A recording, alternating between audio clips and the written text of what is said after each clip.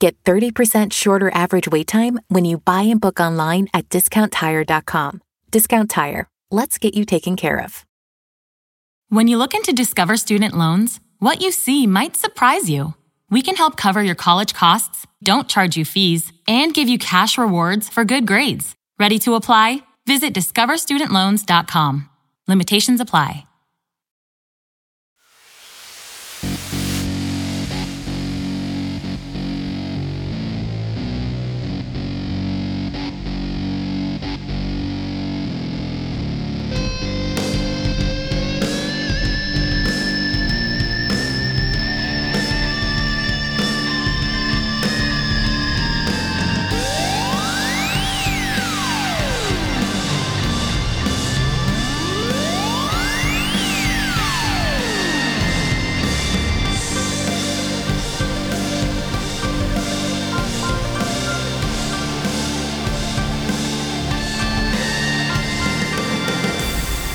Everybody, welcome. It's that time again. Here we go. It's Matt Connarton Unleashed, and we are live from the studios of WMNH 95.3 FM in glorious downtown Manchester, New Hampshire. Also on Comcast 97 if you're in Manchester. And hello to all of our online listeners from across the nation and around the globe. And of course, you can go to my website, mattconnerton.com, for all of your live streaming options, social media links, contact info, show archives, etc., etc. Today is Tuesday, December 7, 2021. And today, if you didn't know, happens to be Pearl Harbor Remembrance Day. So it is the anniversary of the Pearl Harbor attack in Honolulu by the Japanese. And this is not, it's not one of the federal holidays where, I guess it's technically a federal holiday, but it's not one of the ones where all the banks and post office and everything are closed. So it's this one kind of tends to fall through the cracks. But so in case you didn't know, now you know. Today is every December 7. It is Pearl Harbor Remembrance Day. That's the official legal title of it, or some people just call it Pearl Harbor Day. But I believe it's Pearl Harbor Remembrance Day is the full title. So welcome, everybody.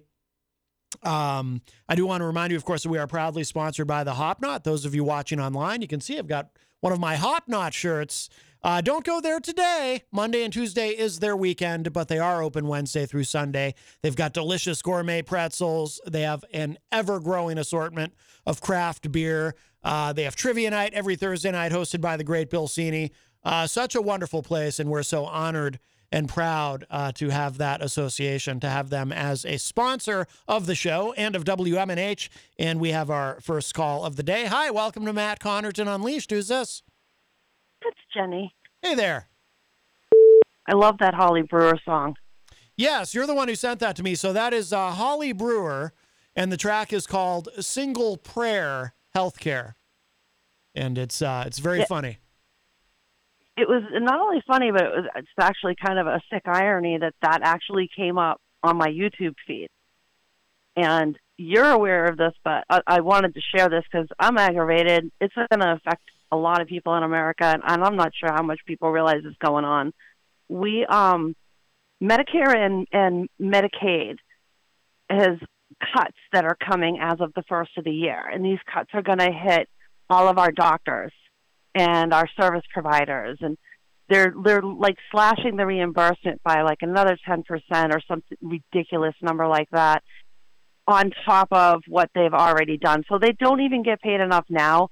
I see some of the reimbursements on my treatments, and it's embarrassing. It's really freaking embarrassing. Well, Senator Hassan's aware that these cuts are coming up in January 1st. She's not doing nothing about it. And on top of this, the last time there were cuts and stuff with Medicare, we lost doctors. There were providers that just said, I can't afford to treat these patients anymore, and they stopped taking Medicare altogether. That could happen. So there's that happening. And I know that like Senator Hassan and probably Senator Shaheen and our Congress critters are all going to come back and say, oh, but we got a COLA coming. Everybody who's on disability or on Social Security is getting a cost of living increase. It's the biggest one in forever. It's like a whole 5%. And they're making this big deal out of it. Whoopee! It's a friggin' bait and switch. So, okay, you get maybe an extra $70 or $100 in your check from this miraculous COLA. In the meantime, Medicare Part B is going up by $20 a month on everybody's policies. Medicare Part B's deductible, that's going up by another $40. And add that to the fact that they're slicing and dicing how much they're going to pay for the services and treatments we need. That's a marriage made in hell for all of us. I mean, Big Pharma's going to make plenty of money, and insurance companies are going to make plenty of money, but we're not. And then on top of this, and you're aware of this, Maddie, is there are medications that I'm on that right now I pay for 100% out of pocket because my insurance finds a loophole to go, we don't have to. We don't want to pay that. You know, back when we were younger, you remember with the generic meds, there was a whole big push for people to have access to generic meds. Cost efficient, right? There was the $5 list at Walmart. You remember that? Oh, yeah, I do. All of that stuff? I do remember that, yep. Yeah. So, no, that's not how life is now. My medications are the generics, and I'm being forced off of some, or I have to pay for it myself. I got a letter in the mail just a couple of days ago letting me know that a medication that I'm extraordinarily stable on and have been for a number of years now, and it's not any kind of a controlled drug or anything like that. It has to do with my neuropathies. Is not good. They'll allow me to have it, but I'm limited to 540 pills per year. That's how many I get per script fill, and I have my scripts filled every 90 days to be cost effective, right? So I have, 3 meds or so that I'm already paying 100% out of my own pocket. My insurance isn't paying for a dime. Government gives it a door out. Now this is happening. I mean, I wonder who got what deal for the insurance companies to get this lovely little thing that they get to increase how much we're paying out of pocket and on our monthly premiums. And they're cutting how much money they're paying our doctors to do services for us because, you know, what does that matter? We're all either old and infirm, so who cares? Seriously, Maddie, this is so wrong, and this is all going into effect January 1st. Now, will some of this all going into effect? Now, will some of this be mitigated by the Build Back Better bill? Because it's one of the things that's in that, if it passes, assuming it does, and I don't know that it will, is it's supposed to allow Medicare to negotiate drug prices directly with manufacturers, which is currently prohibited. And according to this, it would cap out-of-pocket costs for some prescription drugs for Medicare recipients at $2,000 per year. That would be the cap. I think it sounds nice on paper, but it's actually not going to do me any favors or others like me. I'm already on the generics. I'm already on what supposedly is the lowest price of it. And all of these systems they keep setting up in some guise of making our prescriptions better only makes it worse. I went from one pharmacy to 3 pharmacies. I'm using my insurance in one pharmacy. I'm using GoodRx in another pharmacy. I'm using the mail order from my insurance for other pharmacies. And one of my, a couple of my medications are 100% cash out of my pocket. I bring the money to my provider. My provider takes care of me. No money, no medication. So no, that's not going to do me any favors. And this is directly affecting Medicare insurance side, how much they're reimbursing, how much they're charging us to have a policy, how much we're required to pay in deductibles and the like. That's not, Build Back Better is not going to do anything to make this situation stop. The only thing that can Hassan could do something in the Senate to emergently stop at least the 10% cutting of our doctors, maybe get a relook on this. I think that I'm kind of disgusted with myself because I kind of fell for it. Oh, they're doing a cost of living increase. Oh, this is going to be better. Oh, maybe this will be a few extra dollars. I'm not getting any of it. I think I'm actually ending up with less money by the time this all rolls out. When it comes to medicine, I'm paying over $1,000 a month just in medications. Never mind eating or rent or utilities or any of that kind of thing. The stuff that you actually have to cost money that you pay to live, that whole cost of living thing. Not one dime of it is going to go to my cost of living. The insurance company's taking all the money they want out of it, and the providers are going to get ripped off more. And what happens when we take the providers we have now and we lose their access because they're not going to want to take care of Medicare patients anymore because it's not cost effective? You have a procedure that the doctor's in there, you get a couple of technicians in there and a nurse, and they do this whole procedure on you, and it's involving IVs and monitors and all this stuff. And you look at your reimbursement, and you see that the doctor's only getting paid $175 for that. It's insanity. Right. Yeah, absolutely. All right. We need to speak up. We need vote. We as voters, we need to email. We need to post about it. We need to write letters. We need to call. We need to say, stop this. Unless their job is, I don't know, euthanasia at this point. Maybe that's it. They just squeeze us all out, and then they won't hear us anymore. We'll all just die off because we can't afford to be taken care of. Well, that's what I'm sorry. I'm pretty cynical about this right now. That's all right. Well, I mean, if you ask a politician, I'm sure they'll just point to the Build Back Better bill and say that what's in there will help. I mean, I'm sure it will help some people, but I also don't have a lot of faith that it's going to pass. If some of the medications, how do I know they're even going to bother to negotiate for it when they get a pass? Right now, they get to tell me, we don't have to pay that. No. You need an infusion? How much is it? No, we don't have to pay that. That's what happens now. They're not going to negotiate for something they're getting to take a walk on to begin with. So that's not going to do me any good. Right. Okay. Yeah. All right. Yeah. This is heavy, and this is something we need to do. And while I'm on here, I'll just say, shout out to Christian. Feel better. We're all wanting you to feel better. Yep. He is currently in the hospital at CMC, but it's the flu. He'll get through it. They just got to break his fever. Yeah, it's a pretty nasty one. There is some nasty flus going around this year. His fever's been phenomenally high, like 105, 107 high. Yeah. Get your flu shot, please. Just don't even take the chance. Just get a flu shot. Yep, absolutely. All right, Have Jenny. a good chew. I am watching. All right, thank you. All right, I'll see you later. Bye. Bye-bye. All right, that opens up a line for you, 603-250-6007, 603-250-6007. You can also, of course, text me at 617-917-4476. Tweet me at Matt Connarton or send an email to matt@mattconnerton.com. And, of course, you can interact and opine in the Facebook live chat. There must be something good going on in there because Dirk Dunn says, wait until Matt tries reading comments on the show. But the best thing to do, of course, so that we can hear and enjoy your dulcet tones, is to give us a call at 603-250-6007. Couple programming notes. So coming up today on the show, at the top of the hour, we have a brand new segment. I want to make sure I get this right. It's Save the Boar, but Boar is B-O-E-R. This is a new segment that Billy Painter approached me with. Billy Painter, also known as Bad Billy, of course, from Outlaw Radio and the AOW Radio Network.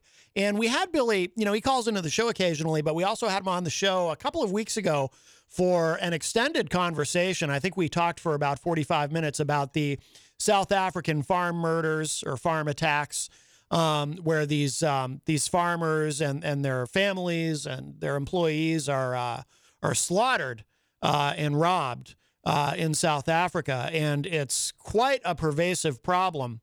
I was stunned by the numbers of how common this is. It's these farmers being killed, and it's really terrible. And it is on YouTube, by the way, if you want to go back and just listen to that segment and not the entire show that we did that in. But it's up on the IPM Nation YouTube channel. But so it was a really interesting conversation, very eye-opening. I was kind of faintly aware of what was going on there with that. Just, I'd seen news pieces here and there over the years, but I learned a lot from Billy. So at the top of the show today, Billy's new weekly segment, he's going to memorialize one of the farmers who was killed in South Africa. Just a short, couple minutes, but he sent me the file. So we're going to do that at the top of the hour. So that's going to be every Tuesday. It's called Save the Boar. And then, of course, in the second hour today, we will be joined in studio by Mr. Mike Sudderth for his weekly Tweakonomics segment. Tomorrow, we've got a very, very interesting show planned for you. I'll tell you about that in a moment, but we'll take this call. Hi, welcome to Matt Connarton Unleashed. Who's this? Jack, this is Jackson. Hey, Jackson Harris. How are you? Good. What's on your mind? Well, on my mind right now is, my mother, she's been overworked a lot right now because some of her employees, they quit because of the whole federal needle thing. Oh, and she wait. Yeah, what does she do? What does your mom do? My mother, she does the Head Start, so they're federal and state. Oh, okay. She works for Head Start? Head Start and stuff. Okay. And her employees are quitting because they don't want to take the vaccine. Yeah. So, and due to the shot, they don't want the vaccine. I don't want to die. They're scared of some vaccine, which kills. Which right now it's 100% safe. You can get the shot if you want to, but if you want to suffer and get COVID, you can just go ahead and suffer and get COVID. Don't get the shot. You'll probably die in probably a year, and it won't help. Yeah.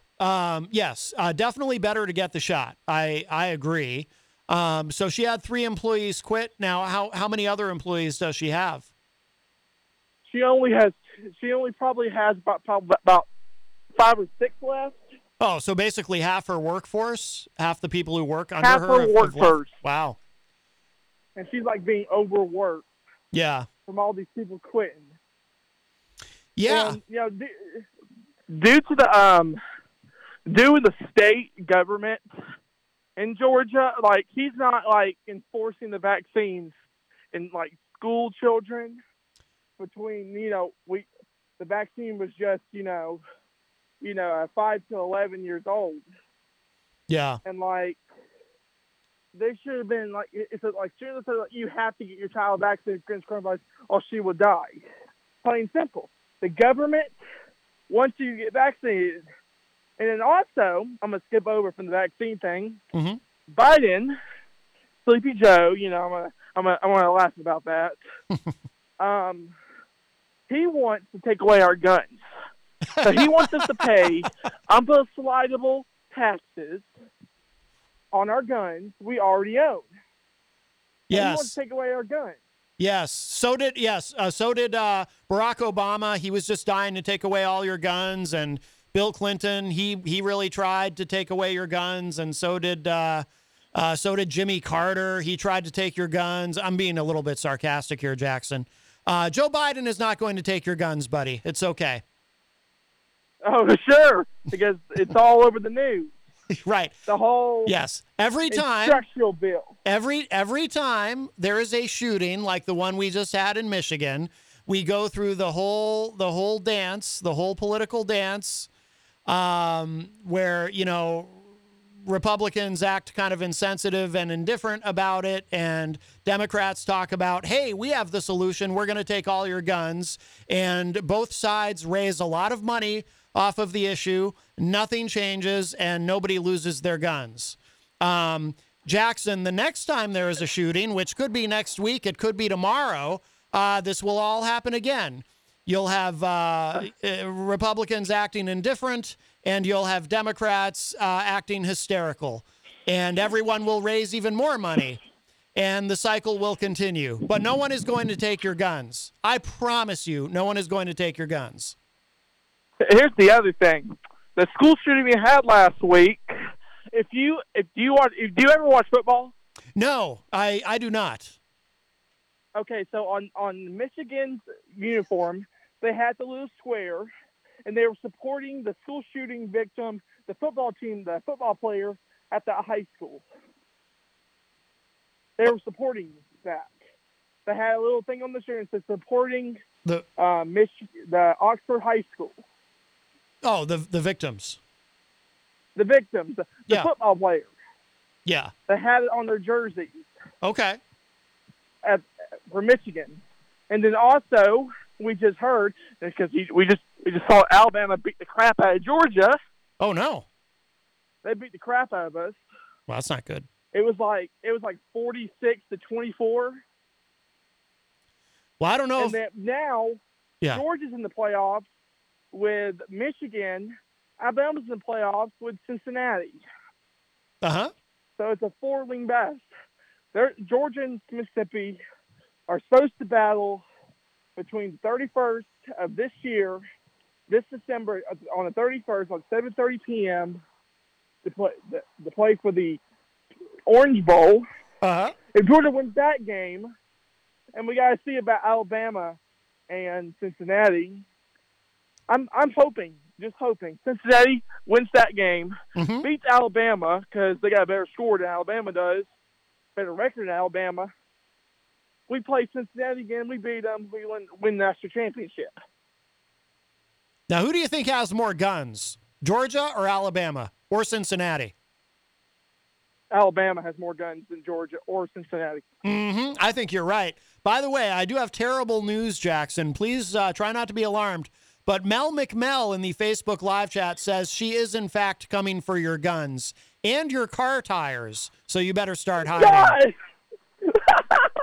Now, I would say in your defense, Jackson, I am both pro-gun and pro-car tire. I believe that we should have access to both within the limits of some regulation, of course. With some regulation, we should have guns, but... Yes, and car tires. You can just tell that lady to screw off about all that crap. Well, she's very nice. She's from Vermont, you know. Now, car tires, of course, I believe you should be required to have the proper tread. So I hope you do. Otherwise, she's going to come and take your tires. Yeah, Biden's not going to take our tires. Thank God for that. Trump never took our tires. Biden does. Sleepy Joe wants to ruin our country. He wants to be a dictator instead of like a healthy president. He wants to be a dictator instead of a healthy president like Trump was. Don't worry. Trump's going to run 2024. He's going to beat Biden, and we're going to have Trump back again. Oh, good Lord. Do you know Trump did more to limit guns than Barack Obama even dreamt of? Didn't Trump outlaw bump stocks through executive order? Did what? Bump stocks. Is that what they call them? I don't know what they call them. I'm very ignorant about guns. The way you can make your gun silent or something, didn't Trump outlaw that? He did something. Yes, he did. Yes. He did. Do you know what Barack Obama did, by the way, Jackson? Barack Obama did two things that were actually, not only did Barack Obama not do anything to limit your guns, he actually made it so you can carry a gun into a national park because that had previously been illegal. So, in case you get attacked by a bear or a mountain lion or something, you can shoot it. He made it so you could legally bring a gun into a national park, and he made it so you could bring a gun onto an Amtrak train. It has to be in your stowed luggage. You can't be whipping it out on the train, but you can bring a gun onto an Amtrak, whereas previously you could not. And those are two things that President Barack Obama did. Here's the other thing. The guns at school should be implemented. There should be no checkers at schools at this time because after the school shooting of last week, after the parents, those dirty implement parents of Crumley, they would be ashamed of themselves for running from the FBI with all the killing from the kids. They text him, "Please don't do it, Ethan." And then my gun is missing with everything. Yeah. And then that's when the shootings start right after that. Please seek counseling for this child. They didn't do that at all. They let a child a lot of negligence. Kill four kids and injure a bunch of other kids, including a teacher. Yep. No, there's a including a teacher. lot of negligence in that case. And, the parents have been arrested and the school is probably going to be held accountable. A lot of negligence there. There's a lot Yep. of negligence. I was reading on the news, that kid, he just got life in prison for doing that. Yeah. He just got life in prison. I watched the court cases on Court TV. He's already been sentenced? The Crumbly parents. Huh. Their parents was just charged with aggravated manslaughter, and then they were also sentenced to 30 years in prison. Just chuckling at the chat room. It's quite the, yes. Well, now, but, so I just want to make sure I understand one thing though, Jackson. So you are pro-vaccine, correct? Correct. Okay. But you think Biden wants to take your guns? Correct. Okay. No, I'm just checking because some of your ideology is not predictable, which is a good thing, actually. I'm glad. I like that. I try to be unpredictable with mine as well. All right. Well, listen, Jackson, we've been talking for a while, but no one's going to take your guns. Don't worry. But I do believe you should keep an eye on your car tires. Oh, yeah. Okay. I don't drive yet. Well, I don't drive yet. Well, when you do, you're going to want to keep an eye on those tires because I think someone from Vermont's going to be looking for you. Oh, yeah. Sure. All right, Jackson. All right, thank you. All right, Jackson. Thank you for the call. Take care. Bye-bye. Bye-bye. All right, that was our friend Jackson from the great state of Georgia. Governor Brian Kemp in Georgia is, by the way, getting primaried by someone who Trump supports. What's the other guy's name? His name escapes me now, but very interesting, because Brian Kemp failed to overturn Georgia's election and award those electoral votes to Trump. So now Brian Kemp, who tries to make up for it by restricting voting rights in Georgia, tries to make good with the base, but Trump isn't having it. So Brian Kemp is about to get primaried and will probably be unseated because I assume that the Republicans in the great state of Georgia will do whatever Daddy says and vote against Brian Kemp. Daddy, of course, being Trump in this case. Yes. Well, that opens up a line for you. Always an interesting conversation with Jackson. 603-250-6007 is the number. 603-250-6007. Imagine your new bathroom. A sparkling new tub, a modern shower conversion, a seamless new wall, all done in as little as a day. Introducing Bath Fitter. Join over 2 million customers delighted with our one-of-a-kind remodeling process. No demolition, no mess. Guaranteed for life. Installed in as little as a day. Book a free in-home consultation at bathfitterpodcasts.com and get our best offer of the year right now. Bath Fitter, 35 years of better bath remodels. The just because deal. Hey, what's this? Breakfast from Mickey D's. From me? Yep. Why? 'Cause it's morning and you like McDonald's. Let's eat while it's hot. There's a deal for every act of kindness at McDonald's. The steak, egg, and cheese bagel is back at McDonald's. Order ahead on the app and pick up curbside. Price and participation may vary. McD app download and registration required. Yeah, so coming up today at the top of the hour, we'll have Save the Boar, Billy Painter's wonderful new segment here that we're going to do every Tuesday. And then in the second hour, Mike Sudderth will be here for Tweakonomics. Tomorrow on the show, I will be joined in studio by Gracie Gatto. Gracie has been on the show a number of times, but it's been a while since she's been on. But she's coming in tomorrow, and I think one or two of her participants or co-participants in the new documentary series, or I should just say docu-series. That's the term, the industry term, which I can't actually say the name of the series on FM radio. So let's just say it's called Corrupt as Blank, and you can fill in the blank. It's a word that starts with F, or I guess you could call it Corrupt AF. That's what the young people say now. I think they say AF. And, we all know what that means. But you can learn more about the film if you go online to the website corruptasblankmovie.com. Corruptasblankmovie.com, except don't type blank, type the F word. and you can look it up. But I'm really looking forward to talking with Gracie about this. I know that this is something that she's talked about before on previous appearances on the show, something that she's been very heavily involved in and working on, and this is going to be really cool. So looking forward to tomorrow. Perhaps John Hopwood will join us as well, because I know that Gracie is going to be on his show, his television show, Ward 13, from 3 to 4 p.m., of course, and then we'll come downstairs, because that's right in the same building. We'll come down here to WMNH. So this is going to be great. So really looking forward to that. One other quick programming note, too. This coming Thursday night, I will be making my monthly appearance on the Dr. Kevin Show, which streams online on the Ohm Times Radio Network. That's Ohm, O-M as in Ohm. Usually we do that the first Thursday of the month, but this first Thursday of this month, we had the Miracle on Elm Street. So I told Dr. Kevin, I said, logistically, I don't think I'll be able to call into your show right after.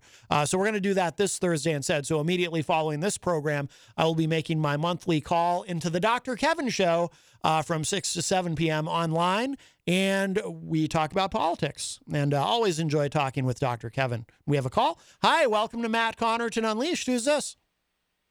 Hey, Matt, how you doing? This is Matty Courchesne with the whole program. Hey, Matty Courchesne. How are you? I'm doing well, thanks. And how are you? Outstanding. Outstanding. This is the first time you've ever called my show. First time calling the show, yes. And it won't be the last. But I just wanted to call and say thank you very much to you and your listeners for helping us out last Thursday. Unbelievable event. $4,300 we collected in money and probably $1,000 worth of toys. So we hit over $5,000 worth of toys for the kids. And wow, we just wanted to call and say thank you so much for your help and being willing to do your show there. Oh, absolutely, Matt. Hey, you're welcome. And thank you for including this program and my audience and my friends. And, it was really wonderful to be very sort of life affirming, to be a part of something so positive and so amazing. And, and we got to see a lot of great people. I finally got to meet you. All this time, years now, I've been hearing you on the morning show. It was my first time actually meeting you in person. So that was nice. It was awesome. Yeah. The whole day was just phenomenal. So thank you for including us. It was wonderful to be involved. And, hey, can't wait till next year. Yeah, we're heading to Target right now to do a big shopping spree. So, oh, cool. Once again, thank you very much. And I am pro helping kids is what I'm pro. Absolutely. So, thank you. All right, Matt. Thank you so much for the call, my friend. Yeah, you have a good night. Merry Christmas. All right, Merry Christmas to you. Bye-bye. Thank you. All right, the great Matt Courchesne. Yes, Morning Show Jesus, as he's also known. And I got to finally meet him last Thursday at the Miracle on Elm Street event that we did up the street at the bonfire. It was a great day. Got to meet quite a few people and of course, hang out with some people I'd met previously. And great turnout. But the most important thing is, people really were very generous this year, as evidenced by the information that Matt just shared with us. So, it really made me feel good, and to be a part of something, like I said, something so positive and really good for the community. Just a wonderful feeling. So the Miracle on Elm Street. Yes. And it was my first time at the bonfire too. What a cool place that is. That was a lot of fun. 603-250-6007 is the number, 603-250-6007. If you would like to call in, let's say hello to everybody in the Facebook live chat. I'm very curious to look at more of these comments before we move on. I do want to talk a little bit about Biden and Putin's little virtual summit today. That's why I opened with that Beatles song back in the USSR. Let's see. But we'll say hello to everybody in here. Like I said, Mel McMell is in the chat, as well as Dirk Don, of course, from the great state of Iowa. And if you go on the YouTube, you can subscribe to Dirk's wonderful YouTube channel, Arrogant Media. Lots of great content there. Christian Lacoste, also known as DJ Reckless, is in the chat and says, hey, guys, hope everyone is having a good day. Hope you're feeling better, Christian. Christian right now is unfortunately in the hospital at CMC, but I'm sure he'll be, if they keep him tonight, I'm sure he'll be out by tomorrow probably. He does not have COVID, just to be clear. He's got the flu. I think they tested him. I mean, obviously they tested him for COVID. It was negative, but they also tested him for the flu. That came back positive. Jenny said influenza A apparently is going around pretty severely right now in this area, on top of everything else. Geez, we've got the worst. Right now, we've actually got the worst COVID numbers in the country here in New Hampshire, and we've got influenza A. So fortunately, Jenny and I are vaccinated for both of the above. We, in addition to getting our boosters, we also got our flu shots. Paulie C is in the Facebook live chat and says, hi, big fan. Let's see. It looks like Dirk and Melanie are discussing cats. I love cats. Jenny and I have 2 cats. Rocky Huber is in the chat. Hello, Rocky.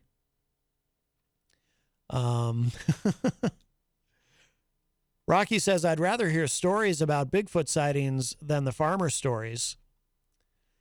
Steve Pascucci joins us in the chat and says, I give the planet 10 years. No, you're too pessimistic, Steve. I give it about 11 and a half. I think we got another 11 and a half good years on planet Earth. Paulie C said, somebody please take this guy's guns. Well, it's not going to be Joe Biden, Paulie C. Joe Biden is not going to take your guns. Dirk Don says, they don't have to go after our guns, just the ammunition, which is getting harder and more expensive to buy. That's a good point. Rocky Uber says, thank God for 3D printers, LOL. Yes. Oh, Holly Brewer is in the chat room. We opened with Holly's wonderful new song at the top of the show. And Holly's been on the show, too. Very interesting guest, very interesting conversation. And Holly says, this conversation is like chasing a firefly through the meadow at night. Whatever happened to fireflies, or also known as lightning bugs? Are there any parts of the country where they still have them? When I was a kid, I'd spend the summers in the Midwest with my mom. And we would actually catch fireflies in a jar. You take a jar and you trap the fireflies in the jar. So then it's like you're walking around with this light up jar, this jar of fireflies. And I look back on that now and I think, wow, what a bizarre thing to do. We were really weird kids. Like, what was the point of that? You ever just look back on things you did when you were a kid, or you ever just look back on something you did yesterday and go, wow, that was really weird? Dirk says, I'm as pro-gun as it gets, but this guy is awful to listen to. No, we like Jackson. I like Jackson. He's got a YouTube channel too, but it's got a long name or something. It's very confusing. Mel is looking for Jackson's tires and guns. Holly Brewer says, rocket launchers and Bearcats for everyone. Vermont here too. Pew, pew, pew. Yeah, I don't know. The problem with a Bearcat is, where do you put it?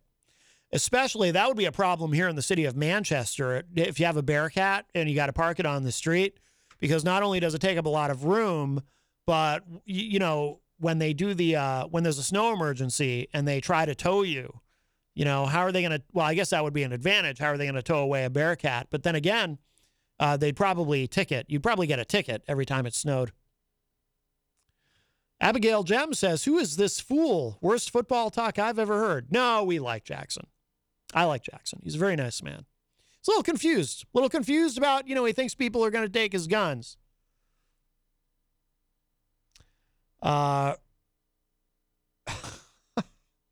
Rocky Huber says, is this guy related to Eric Pilcher? They sound like brothers? I disagree with that.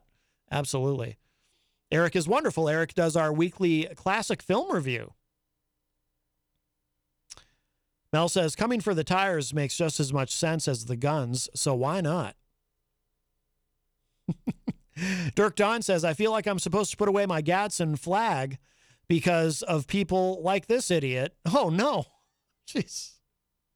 No, we like Jackson. I like Jackson. Dirk says, I love the flag and what it represents. It should be protected from people as dumb as him. Wow. Yikes. Dirk, you're starting to sound like you're in on this Alabama versus Georgia rivalry, and you're siding with Alabama there. Wow. Dirk says, my thought process feels manslaughtered. Abigail Jem says, where'd Jackson go to law school? I don't know that he did necessarily. Oh, Jackson says Harvard. Holly Brewer says Purdue. Rocky Huber says Yale. Oh, boy. All right. A lot of people guessing things and wondering about things. Holly Brewer says, I noticed a sharp decline on fireflies in the Northeast between now and 10 years ago. I'll just see a few every summer now. Yeah, I can't remember the last time I saw a firefly. John Monroe says, I've seen fireflies here in Connecticut this summer. They're still in Connecticut. Well, that's good. You know what I might do this summer, John? If you'll let me know exactly where in Connecticut, I'll come down there with a jar and I'll trap some fireflies. Dirk Don says, I whacked someone in the junk yesterday. What a weird thing to do. I have to tell you, Dirk, that is a weird thing to do, unless they deserved it, of course. But very painful. Miriam Banish says, good afternoon. Hello, Miriam. Scott Perry of the Courtesy Call podcast, a wonderful political podcast. A new episode goes up every Sunday. And he joins us in the chat. He says, episode 42 comes to you this Sunday at 10 a.m. Yes, absolutely. Jenny says there's none left, the fireflies. There's none left. Everyone put them in jars and killed them off. That's probably what happened. I'm probably partially responsible for that. And Tom Blanchard joins us in the Facebook live chat and says, didn't he say he's not old enough to drive? I think referring to Jackson. Well, yes, but even if he's not yet old enough to drive, we could still steal maybe his mom's tires. Because he did mention his mother has to work more hours now because half of her employees quit. So if we find out where Jackson's mom works, her car is probably there quite a bit because she's probably there quite a bit. So we could go there and we could steal her tires. Now, I'm not for confiscating guns or tires, but if y'all want to, we could all do this together maybe around April 1st. It would be a wonderful practical joke. John says, I'll capture some for you, Matt. Thank you, John. You know what you could do if you could capture some for me and then maybe ship them to me? That'd be great. All right, let's see. 603-250-6007 is the number, 603-250-6007. Dirk says, or I can just steal Jackson's mom seductively. Oh, my goodness. Well, look at you. You want to get all sexy with Jackson's mom. Let's see. I did want to talk a little bit about this today. This happened. Biden warns Putin of sanctions, military support for Ukraine if Russia invades. So some bullet points. This is from Reuters. Biden and Putin hold a 2-hour video call over the crisis in the relationship. The relationship between the United States and Russia is not great, if y'all haven't noticed. U.S. allies would bolster Ukraine if Russia attacks. Putin seeks guarantees of no NATO expansion eastward. Both sides agree to continue contacts, have teams consult, and the EU is prepared to increase sanctions against Russia. So those are some of the bullet points of what was discussed. And I think that I strongly suspect, Jenny and I were discussing this earlier, that what Putin is up to, because nobody knows for sure what Putin is up to and what his true intentions are, and does he actually plan to invade Ukraine. But my theory is, and maybe I'm just being an optimist, but my theory is that this is a lot of posturing because he is trying to get something. He doesn't want Ukraine to be included in NATO. But I'm not aware of any plans. I haven't heard anyone say that Ukraine is about to be invited into NATO, and I'm not even sure how that would work when the Russians already occupy the capital of Ukraine, Crimea. So I don't know, but I find it difficult to imagine that Putin is actually going to attempt to invade Ukraine. I think this is a lot of posturing. Mike Sudderth is here. Hello, sir. Hola, how are you? Good. Hola. That's about as much Spanish as I remember. I took 3 years of it. I took no Spanish, but I knew how to order beer, go to the bathroom, and say pardon. There you go. How do you order beer in Spanish?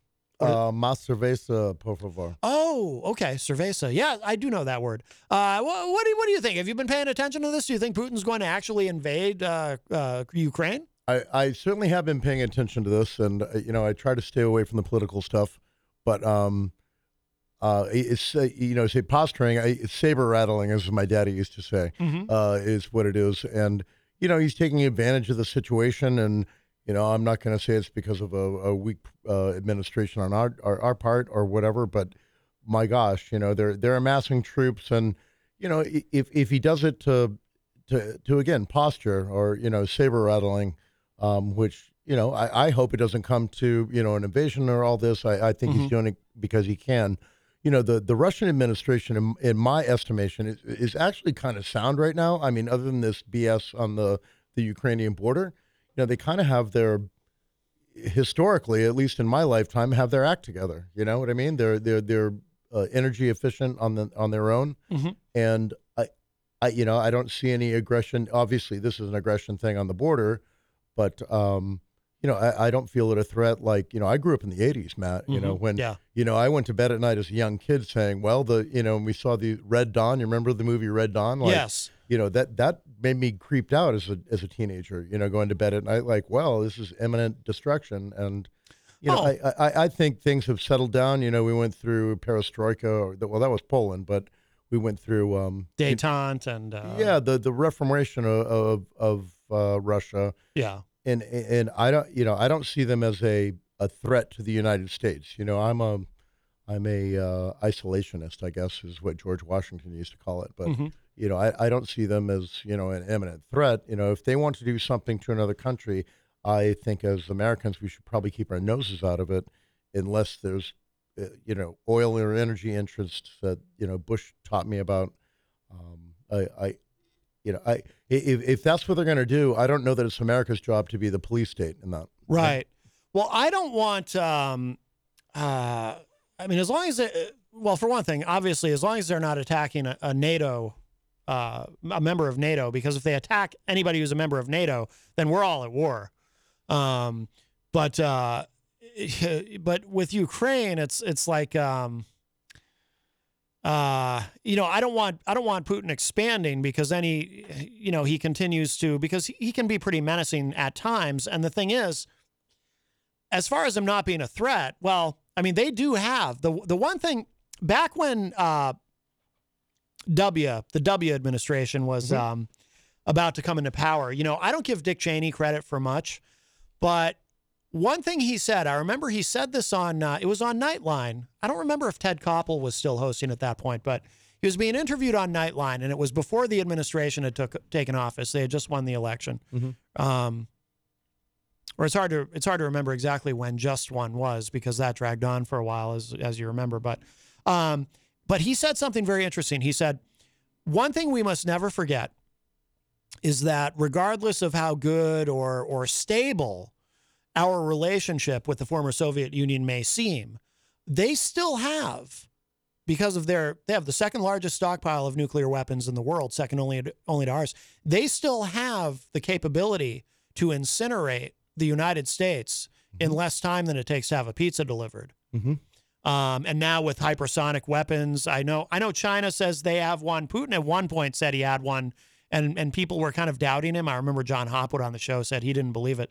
But so I think they're still very much a threat. I don't worry about it the same way I did when I was a kid, because I grew up in the 80s, and I had a very, obsession is too strong a word, but I had a very unhealthy preoccupation, shall we say, with the threat of nuclear war. Yeah, I did as well. And that's why I said, I would go to bed at night, and that's what I thought about, Yeah. You think about football, you think about girls, and, in my case, the Grateful Dead or whatever.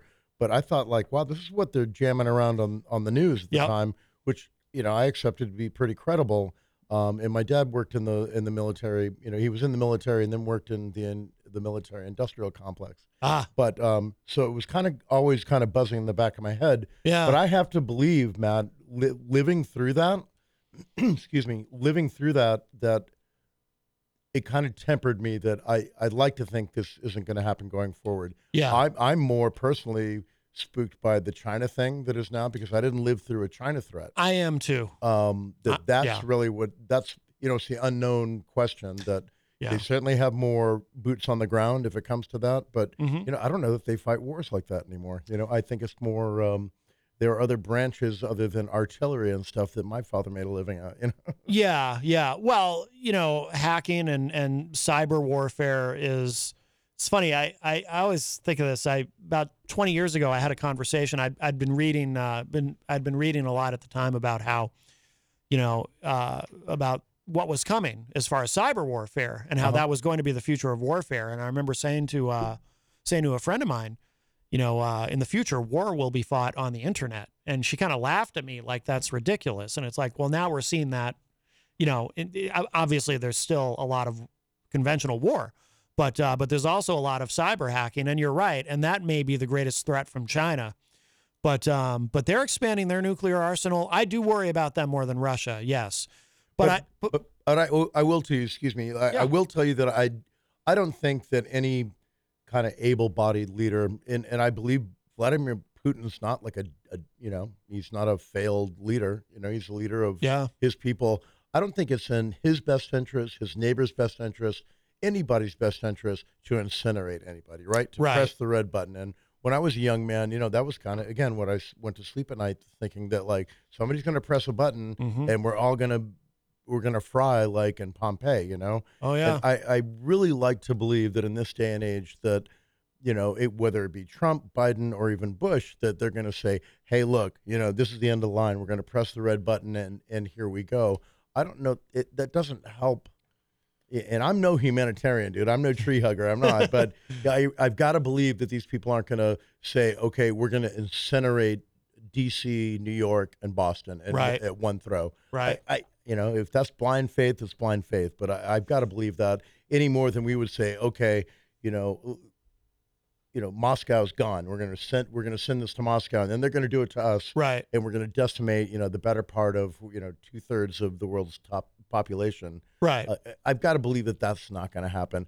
That's saber rattling and posturing, as you say, to get people to back off a little bit. And deterrent is a great thing. And I really have to believe that, if we look up and here it comes, then here it comes. But I have better faith in humanity. I really do. The balance of terror, the concept of mutually assured destruction, which many would argue is what, people who are proponents of nuclear weapons would say, that is what has kept the peace.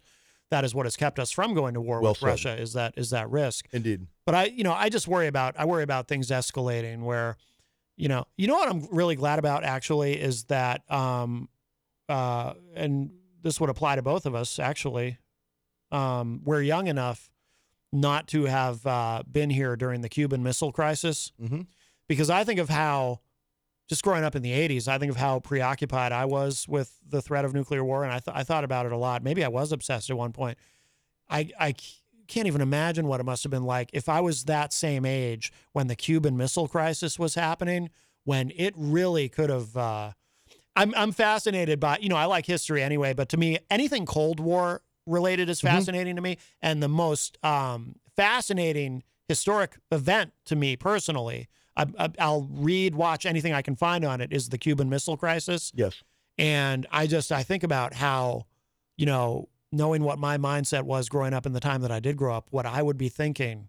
I mean, I would just be walking around just in a constant state of just terror. Of course. With the idea that at any moment, because we came really close. Well, you have to think about in that time, the recent history, if it was, this is the mid 60s, late 60s, your most recent memory, if you were say our age or a teenager at that time, was Nagasaki and Hiroshima and Pearl Harbor. And that's worth mentioning today, on Pearl Harbor Day. Yeah. And and let me take a quick left here on Pearl Harbor Day. I really take a heck of a lot of love, and it makes my heart good that, it's only 70 years ago, man. And the Americans and the Japanese have a beautiful relationship. The Americans and the Germans have a pretty decent relationship. Yeah. In only 70 years, that really does my heart good, man. Do you know what I'm saying?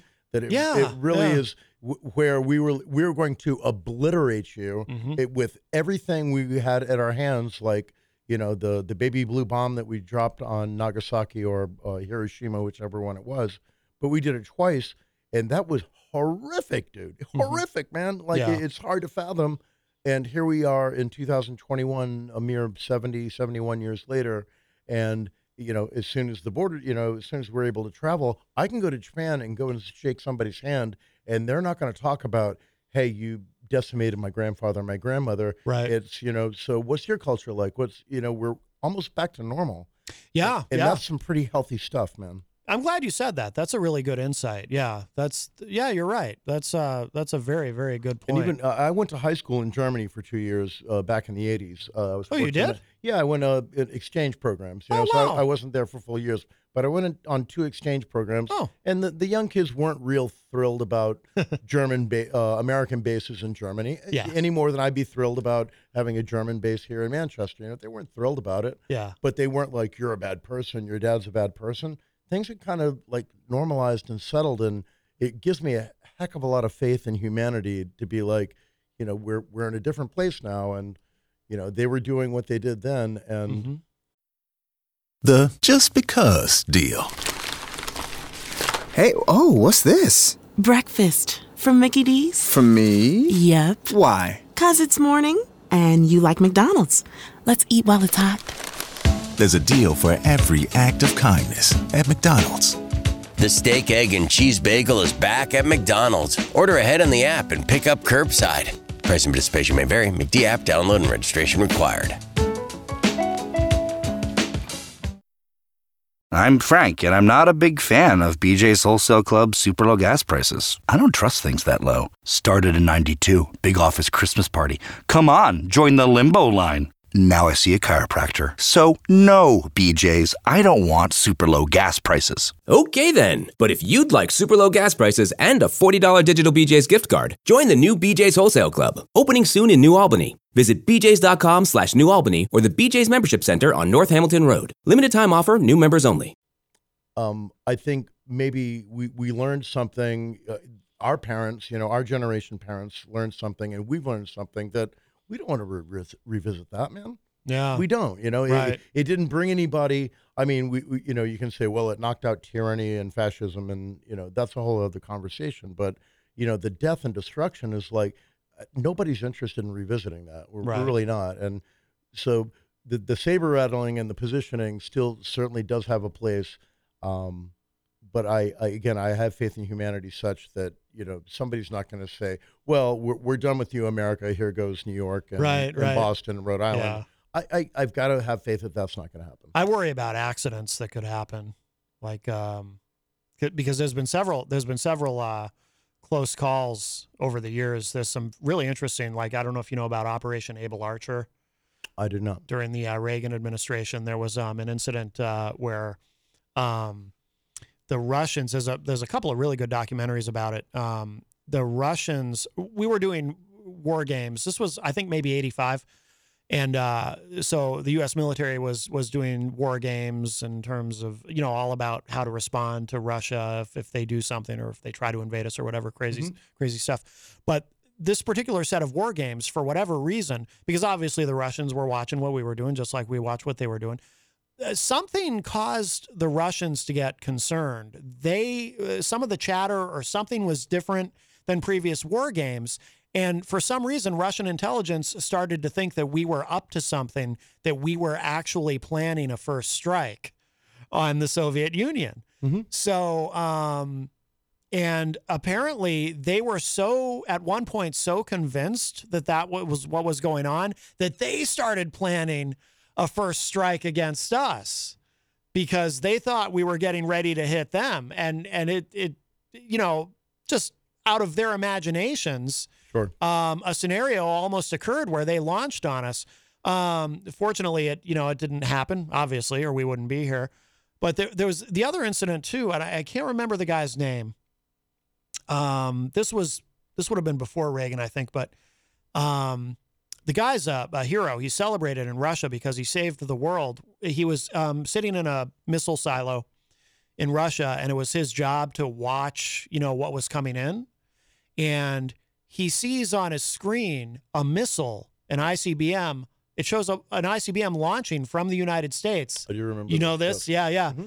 And so what he should have done, according to protocol, when he sees that is, and alert his commanders and say, hey, we got incoming, and then, they would fire back at us and whatnot.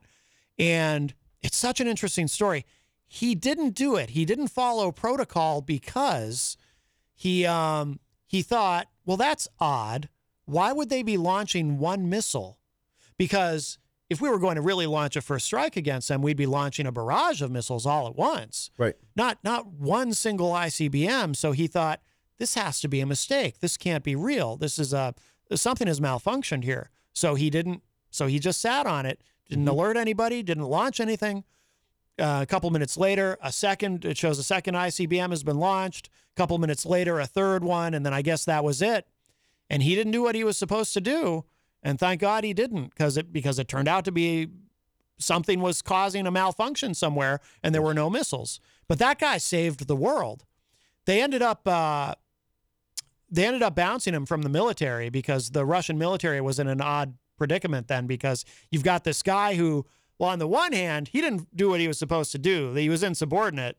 So you have to punish him somehow, right? But on the other hand, he literally saved the world through his insubordination. So they couldn't court-martial him. So they ended up I think they gave him his pension. But that's what gives me faith in human nature. You know, it really does. And having had the opportunity to kind of travel, or at least in Europe, and deal with German people, but even like I mentioned, dealing with the way our relationship is with the Japanese nowadays, there's really no bitterness. I mean, there's kind of fringe issues everywhere, but you got to have faith in human nature that, unless you see something coming at you, and a radar screen's a little different. So God bless this guy for having, kind of, how do you explain it? Like faith or soul or something that, something might not be right.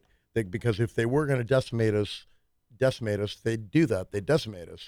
And then we decimate them, and nobody's better off, man. Right. Nobody's stinking better off. And I think that's what this whole positioning, and, it happens in China, in the South China Sea, that they do war games in the South China Sea, and nobody likes it. We don't like it. They don't like it. So they do it more. And excuse me.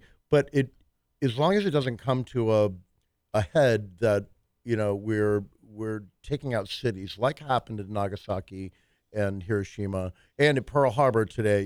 God bless all of our soldiers who gave up their lives for our freedom.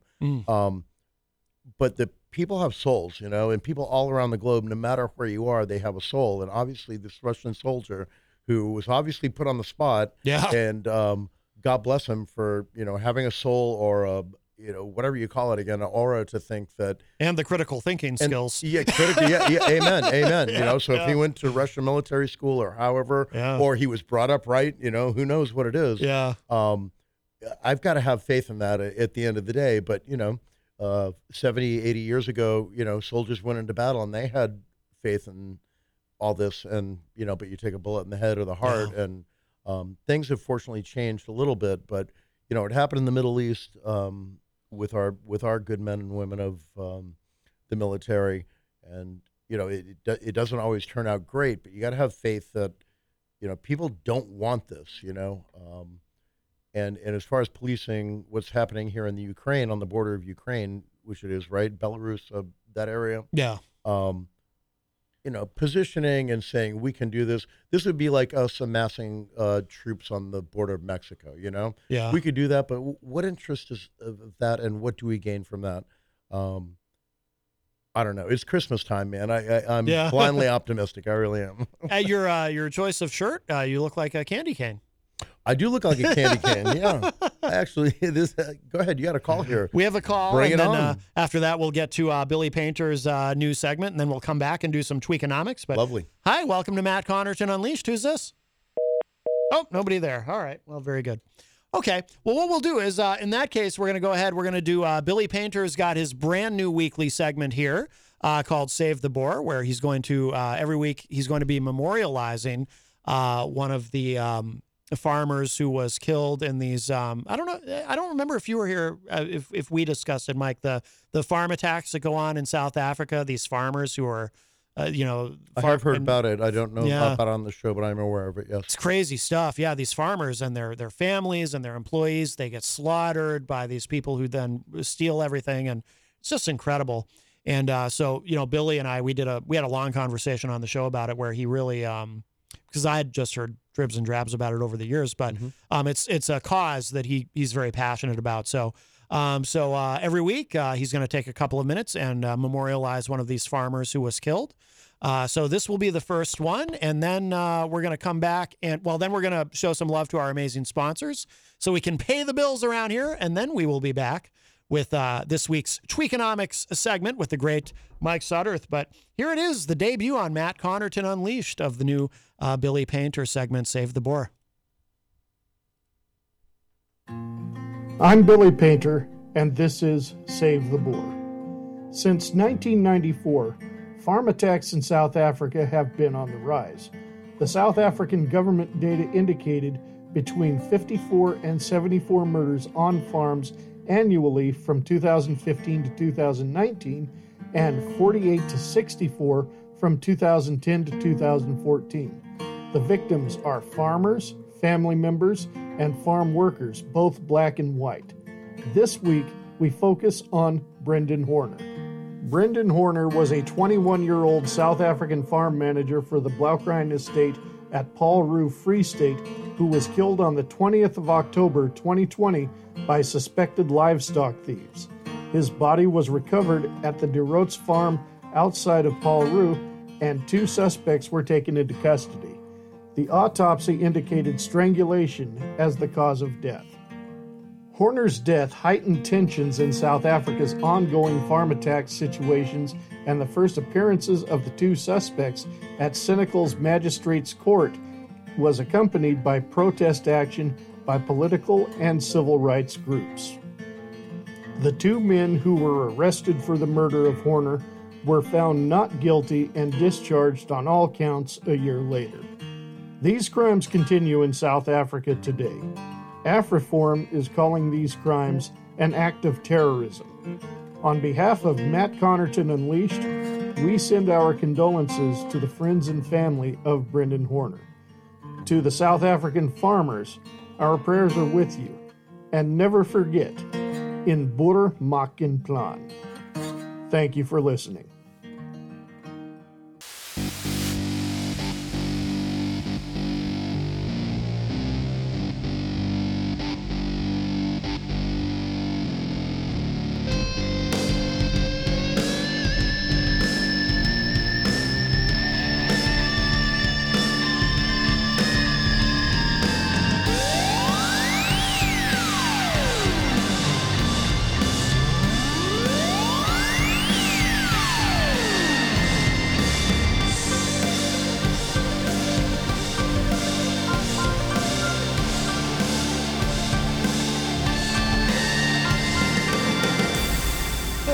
Everybody, welcome back. We are well into hour number 2, numero dos of Matt Connarton Unleashed, and we are live from the studios of WMNH 95.3 FM in glorious downtown Manchester, New Hampshire, also on Comcast 97 if you are in Manchester. And hello to all of our online listeners around the world and across the nation. And you can go to my website, mattconnerton.com, for all of your live streaming options, social media links, contact info, show archives, etc., etc. Today is Tuesday, December 7, 2021, and it is, of course, Pearl Harbor Remembrance Day. Mike Sudderth is here at the news desk. Yes, indeed I am. How y'all doing? Yes, yes. And by the way, was it like really cold out when you came in? I noticed when I was coming in today, it was like got really cold. It's getting chilly, that's for sure. Yesterday was so nice. Yeah, it's so nice. New England is weird, man. You know, I told somebody the other day that, there's 4 seasons in New England. That's why my wife and I stay here. And he said, correction, sir, there's actually 8. Yeah. He didn't tell me what the other 4 were, but he's absolutely right. Yes, I think so. Yes, absolutely. By the way, I want to remind everybody we are proudly sponsored by the Hop Knot. Don't go there today. Monday and Tuesday is their weekend, but they are open Wednesday through Sunday. They have Thursday nights. They have trivia night hosted by the great Bill Cini, who also does trivia on the morning show here. And they've got a lot of things going on there. They're very active in the local community. And the food is pretty good, too. The delicious gourmet pretzels, the craft beer. Make sure you stop in and enjoy some of that and say hello. Such a wonderful family that owns and operates it. And we're very honored and proud to have them as a sponsor. Also, a quick programming note. Tomorrow on the show, I will be joined in studio by Gracie Gatto. And I think she's going to have 1 or 2 other people with her who have participated in the brand new docu-series, and I can't say the name in full on FM radio.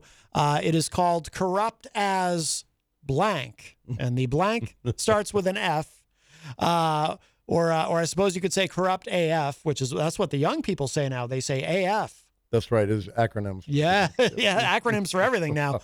But and in fact, you can learn more about it at corruptasblankmovie.com. Except when you type it in on your URL, it's not going to be blank. It's going to be the F word.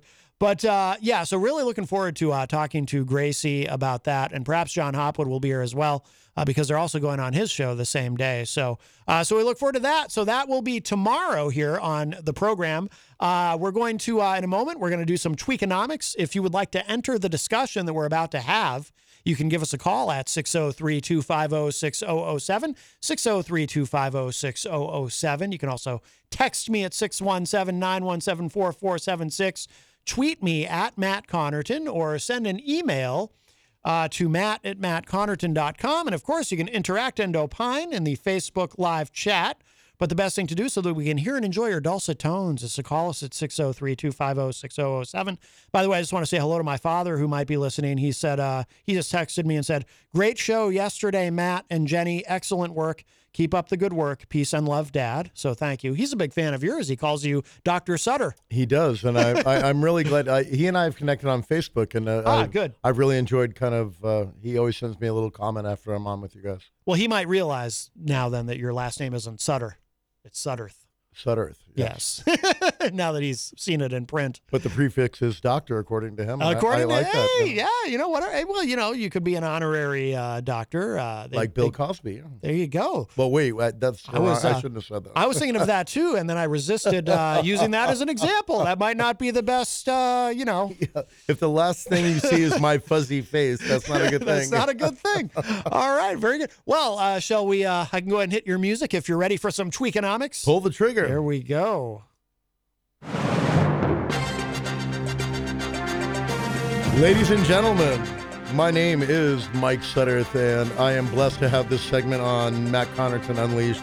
My name is Mike Sudderth again, and the segment is called Tweakonomics. What I try to do is explain a little bit of stuff about economics and do it with a little spin of fun. I try to stay away from politics, but it's darn near impossible, isn't it?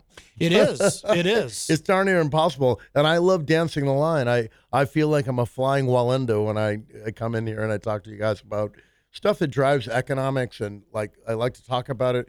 But inevitably, we fall into this cradle of, well, okay, so who's driving this? And that's why I like when people call in and kind of push me back and push me around. And I don't want to do that. I just, it's like fishing. I put out the worm out there and watch the bobber go up and down, and we'll see what we pull out. Could be a rusty old hubcap or a boot or a fish. We'll see. Oh, my Uncle Jimmy took me fishing once when I was a kid. I was never so bored in my life. I hated it. Yeah, I'm not a fisherman, man. Yeah, just sitting there waiting for something to happen. I mean, I groove on the saltwater fishing, like when I was, down in the saltwater flats in Key West and whatnot. Like, I enjoy that, just being on a boat. But, yeah. Going to a pond and kind of sitting there as an older person, when I was a kid, it was exciting because you thought something was going to happen. And in my case, it never really happened. But, it's cool to go out saltwater fishing. But we are not trolling and we're not fishing here, but I do try to stir the pot a little bit for you guys. And if you would call in and you want to hassle me, you're more than welcome to. And Maddie's giving you the number. So let's go right out of the gate here. So my first point on, I was out last week, and excuse my voice, I was sick as a dog, was not COVID. It was the common cold. I ran into a friend of mine's little girl who was sick as a dog, and of course you put her on your lap and say, "Oh, you poor thing, you're sick." And I caught the stuff. I'm not a young man anymore, so I was down and out last week, and I'm sorry I missed a segment, but that's okay. I think I called in, and y'all heard my voice, and I was not in good shape, man. You could have pretended to be someone else, and I never would have guessed it was you. That's how different you sounded. It's funny, like, I tell people who I work with, like, I missed this because I was sick, and they're like, "Hey, we can all call in and pretend we're sick." Right. I'm like, "No, I was definitely sick, and I'm not going to go on, and I didn't feel good, and my voice didn't sound good, and blah, blah, blah." Well, playing a show in a cold barn probably didn't do your throat any good. No, and shout out to Mr. Rob Acevedo up at Pembroke City Limits. Yeah. It was worth it. I'm sorry I missed your show on Tuesday, but it was worth it, man. What a show, what a show, what a show. And I got my two daughters, who I don't see often enough, came to see me play. And that's cool. Yeah, it was really cool. My daughter was up from West Virginia University, and she got to see me.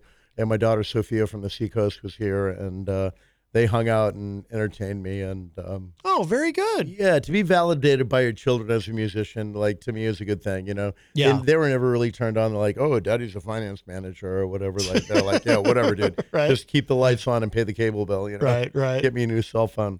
But to be validated as a musician was a really, really cool thing. And wow, that's they nice. they said they had a lot of fun, and that was really cool. And it was good to see Liam Spain and Rob and his wife Julie, who I'd never met before. What cool people! Yeah. What a cool scene! I'm looking forward to going back when it's not 27 degrees. Yeah, apparently, it's. Rob told me it's on ice for the winter, pun fully intended. But then in springtime, it's going to open back up. It was bloody cold, man. It was bloody cold. And I brought a very small heater, and my daughters and her friends ended up gathering around that. And but it was a great time, and what a beautiful venue. So in the springtime and the summertime, I'll invite you all to come up there and see me. Definitely. So here we dive right into economics, ladies and gentlemen. Here's so my quips and quotes for the evening are: casual clothing sales have spiked. You know why? Because people are going back to work, but we're not so much in the, in my case, it was neckties and suits and whatnot for at least what I had to do. But stuff like leggings for women and slides and Crocs and things like this, the sales are actually rising. And what they're attributing it to is people are going back to work, but they're allowed to be in a casual environment, right? Yeah. And that's a good thing. Number one, people going back to work, number one, but getting back out of the house and going into a business environment. But you say, like, I know in my wife's case, like, what is she going to wear? So she wears leggings and a flowy top, she calls it. Yeah. Which is a loose-fitting top or whatever. But she shops online, and, I have to go back to work. I'm going to buy some new stuff. In my case, I'm like, I want to buy a new pair of dark blue jeans and skinny jeans, by the way. Yeah. Not bell bottoms. They're not back yet. But it was They will be. They will be. They always do. Everything, around and around we go, my friend. Yep. But it was really cool to see that some, economic-wise, which is what I try to keep my nose to the stone on, is the sales are actually rising on clothing sales. Yeah. And it's because people are getting back to work, and we're not wearing jammies anymore. Yeah. Yeah. So we're not wearing our SpongeBob's jammies to work. But stuff like Crocs in particular are really raising. And a lot of that is because young kids are catching on to that. It's vintage to them. Yeah. Man, which is weird, right? It's too bad. They're terribly ugly. It keeps the girls and the boys away from each other. Yeah, no kidding. Huh? Yeah. You and I were like, we had to get a pair of Nike Cortez or something, or Air Jordans to try to, like, be popular. And now they're like, let's get the ugliest footwear we can find. Yeah. Oh, boy. But that was really cool. Just a statistic I wanted to tell to you all. Yeah. That was really cool. Number 2, shameless marketing plug. We don't have music for this, do we? Shameless marketing plug is... That's a good idea, though. Yeah, you think about that. That's your job. Yeah. Shameless marketing plug is where we have the folks like Mike at Queen City Cabinetry. God bless Kenny and his family over at the Hop Knot. They have cabinets there. Yeah, they have cabinets full of beer and pretzels. But I thought this would be a good idea when I started this darn thing that, maybe folks listen and, sponsors are a very important part of WMNH. Mm-hmm. And so I like to throw folks out there, and I've mentioned people if and when you ever listen to my segment. But I got to tell you, I was down at the Tuscan Kitchen in Salem, New Hampshire. Now, the Tuscan Kitchen and the Tuscan Marketplace is what it was called, that I went to. These guys have some stuff that you cannot find in America anymore. The salumi and the cheese and the cream sauces, and I'm a little culinary nerd sometimes, but they had some incredible stuff. They're located down in Salem, New Hampshire, right off of exit 1. The new complex is right off of exit 1 near the old Rockingham Park racetrack. Oh, okay. But it was a beautiful place, and it was one of these things that I walked into. They had Santa out there and the horse-drawn carriage for Christmas and blah, blah, blah.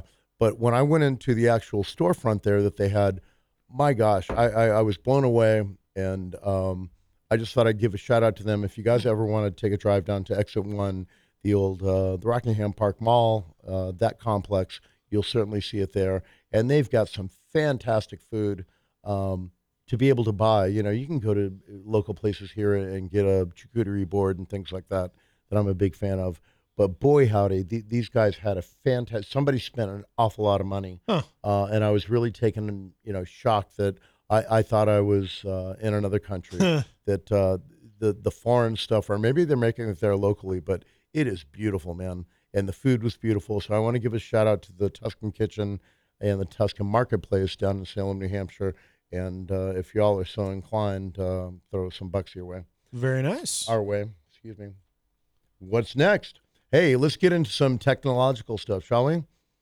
So we all know there's chip shortages, right? We've talked about how there are F-150s parked in Kentucky in a football stadium waiting for a chip. There is good news. I always love good economic news. And some good economic news is Apple and Google are starting to develop their own chips. Oh, really? Wow. Yeah, we're not on the hook with somebody from China. We're not on the hook from Intel. That Apple and the new generation of iPhones, they're developing their own chips. Google phones actually have their own chips now, so they're not on the hook. Yeah, it's brilliant news, man. I'm really happy that they've taken the time to develop their own chips. Intel is starting to lose some market share. They're still the number one player, and I think as far as gaming and video gaming and video chips, or I think that's what they call them, are really on the hot spot. But let's take this one. Yeah. Hi, welcome to Matt Connarton Unleashed. Who's this? Hey, Matt, it's Mike Doyle. Hey, Mike Doyle. How are you? Good. How's it going? Very well, very well. Good. Hey, Mike. Hey, Mike. How are you, sir? Good. Hey, I had a quick question. I was coming home and I was listening to you started talking about Russia a little bit, and I just wanted to hear your opinion, because you seem to have a very common sense, laid back reasoning to things. And so I was wondering your opinion on, I heard you say that Russia has its act together, and one of the first things you mentioned was they're energy independent. And I was wondering your thoughts on the U.S. on when Biden took over and kind of changing that theory of us going from energy independent and actually being an exporter of natural gas and energy to now having to look for it and buy it from foreign sources. And what your take is overall, what that means, or why would you do that, I guess is the question, By the way, just to tag that, the Saudis just announced they're raising their prices, or I think OPEC, cutting right? production. Yeah. Well, my theory being, when you take over a job like as a president, and you say, listen, I got like 10 big things on my plate, right? I got energy, I got the border, I got inflation, I got Middle East conflicts, I've got, you got a list of the major things you got to deal with. Why would you like something like the border? It seemed to be doing pretty good with the wall going up, and we're getting some kind of semblance of, and day one, stops the border. And the same with the energy independent. We were energy independent. The prices were fairly moderate in the $1.80 range. We were exporting oil and things. And day one, sign a thing that says, we're not gonna do that anymore. And I don't know why people would not take the things that are working and kind of run with them, and fix the things that aren't working in your mind. So I was just wondering Mike's take on the energy part of it. So okay. I appreciate the opinion. You're asking for me is an opinion because I certainly I'm in no position. Just your thoughts on it. Just your thoughts. Yes, sir. On I'm happy to give it to you. And again, I feel like the flying Walendas here, walking a tightrope because it gets right into political stuff. But I'm happy to give my go at it here. And what you're talking about, what they did things for that's an executive order. They killed things like the Keystone Pipeline and things like this.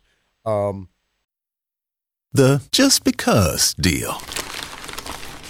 Hey, what's this? Breakfast from Mickey D's. From me? Yep. Why? 'Cause it's morning and you like McDonald's.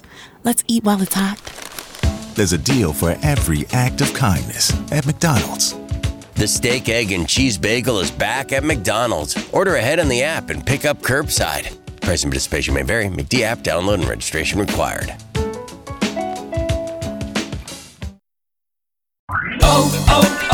O'Reilly. Change your vehicle's oil before your summer road trip and save money now with Pennzoil and O'Reilly Auto Parts. Right now, get 5 quarts of Pennzoil Platinum Full Synthetic for just $22.95 after mail-in rebate. Save money and protect your engine against sludge and wear with the synthetic oil change. Stop by your local O'Reilly Auto Parts today or O'ReillyAuto.com. O'Reilly Auto Parts. My opinion is I don't agree with that. I think it hurt us from being energy independent to being energy dependent. But this administration, America is divided between the Republican and Democrats, and it's a bummer. That's a whole other conversation. But Mr. President Biden is surrounded by people who say we need to get rid of this day one. And I think it's for political reasons, and that's why I dread the political stuff. I really do, man. But to be fair, there's Texas crude oil, and now we're dependent on OPEC oil. When we've got Texas crude oil, and we've got Alaskan sea oil, we've got natural gas out in the Western Badlands and stuff like that. My opinion is it's a bummer that it's been removed, but this all comes down to opinion, and opinion is very much different. It should be from policy and what's actually moved forward. And I think President Biden was affected by folks around him to get affected by their opinions that just out of principle, it shouldn't happen. Obviously, the prices of gasoline and natural gas were much cheaper under the last administration. I'm not jumping to give them straight credit for it, but as far as policy, I thought there was a better policy. People talk about jobs, the jobs that were created by it. That's a good thing in my opinion. But yeah, opinion-wise, I think we were better off in the previous administration. But it's not to say there's not wiggle room. We're not even into the end of year one here, are we? With the Biden administration, Correct. We're not even into year one. Yeah. So there's a heck of a lot. There's 3 years left of wiggle room here to have people try to change his mind. There's 2 houses of Congress, and I believe in the Constitution that there's checks and balances that stuff might change. Every president comes in and does these executive orders, and opinion-wise, I absolutely do not agree with the executive orders that are done. But you know what? Donald Trump's first day in office, he did a bunch of executive orders that changed. Every stuff. president does, yeah. And the next one will, whoever it's going to be, it could be Mickey Mouse. It increases with every presidency. Yeah, it does. And that's unfortunate. I'm not skilled enough political science-wise to analyze it, but you're asking my opinion. I don't agree with the opinion that it was kind of the rug was pulled out for underneath us. I think it was for emotional means. I think it was, we don't like the way you think, so we're going to take this away. But they've got 3 years here left to say, hey, maybe we'll figure it out and do something different. And I'd like to believe that the administration and the people around him are smart enough or should be smart enough to say, okay, so what are our options here now to look internally here to the U.S. to do this stuff. But the darn stuff has been so politicized, man. I would say this is there's not going to be any kind of if you're looking for a course correction, it's not going to happen because he's under a lot of pressure. If anything, he's under a lot of pressure to address climate change, which I think should be addressed. I mean, I think remember T. Boone Pickens? I don't know whatever happened to that guy, but I think he had it right. Yeah. I think, he wanted to do really kind of a 2-track type of thing where, we continue to expand our own energy independence while at the same time trying to transfer over to green energy and renewable energy. But to try to do it in a smart way that doesn't, so we're not killing ourselves economically in the process of it. But the problem is it's really hard to do anything like that when you've got such a polarized 2-party system. But Biden is under a lot of pressure to to really address climate change. I'm someone who's deeply concerned about climate change myself, and I wish we had if we had more clean energy and renewable energy already in place, then we wouldn't need the oil as much. So, but I guess we have to deal with like you just said, in that T-Boone, that Pickens guy, a lot of people call him a nut. But just how you just explained it, Matt, doesn't that sound reasonable?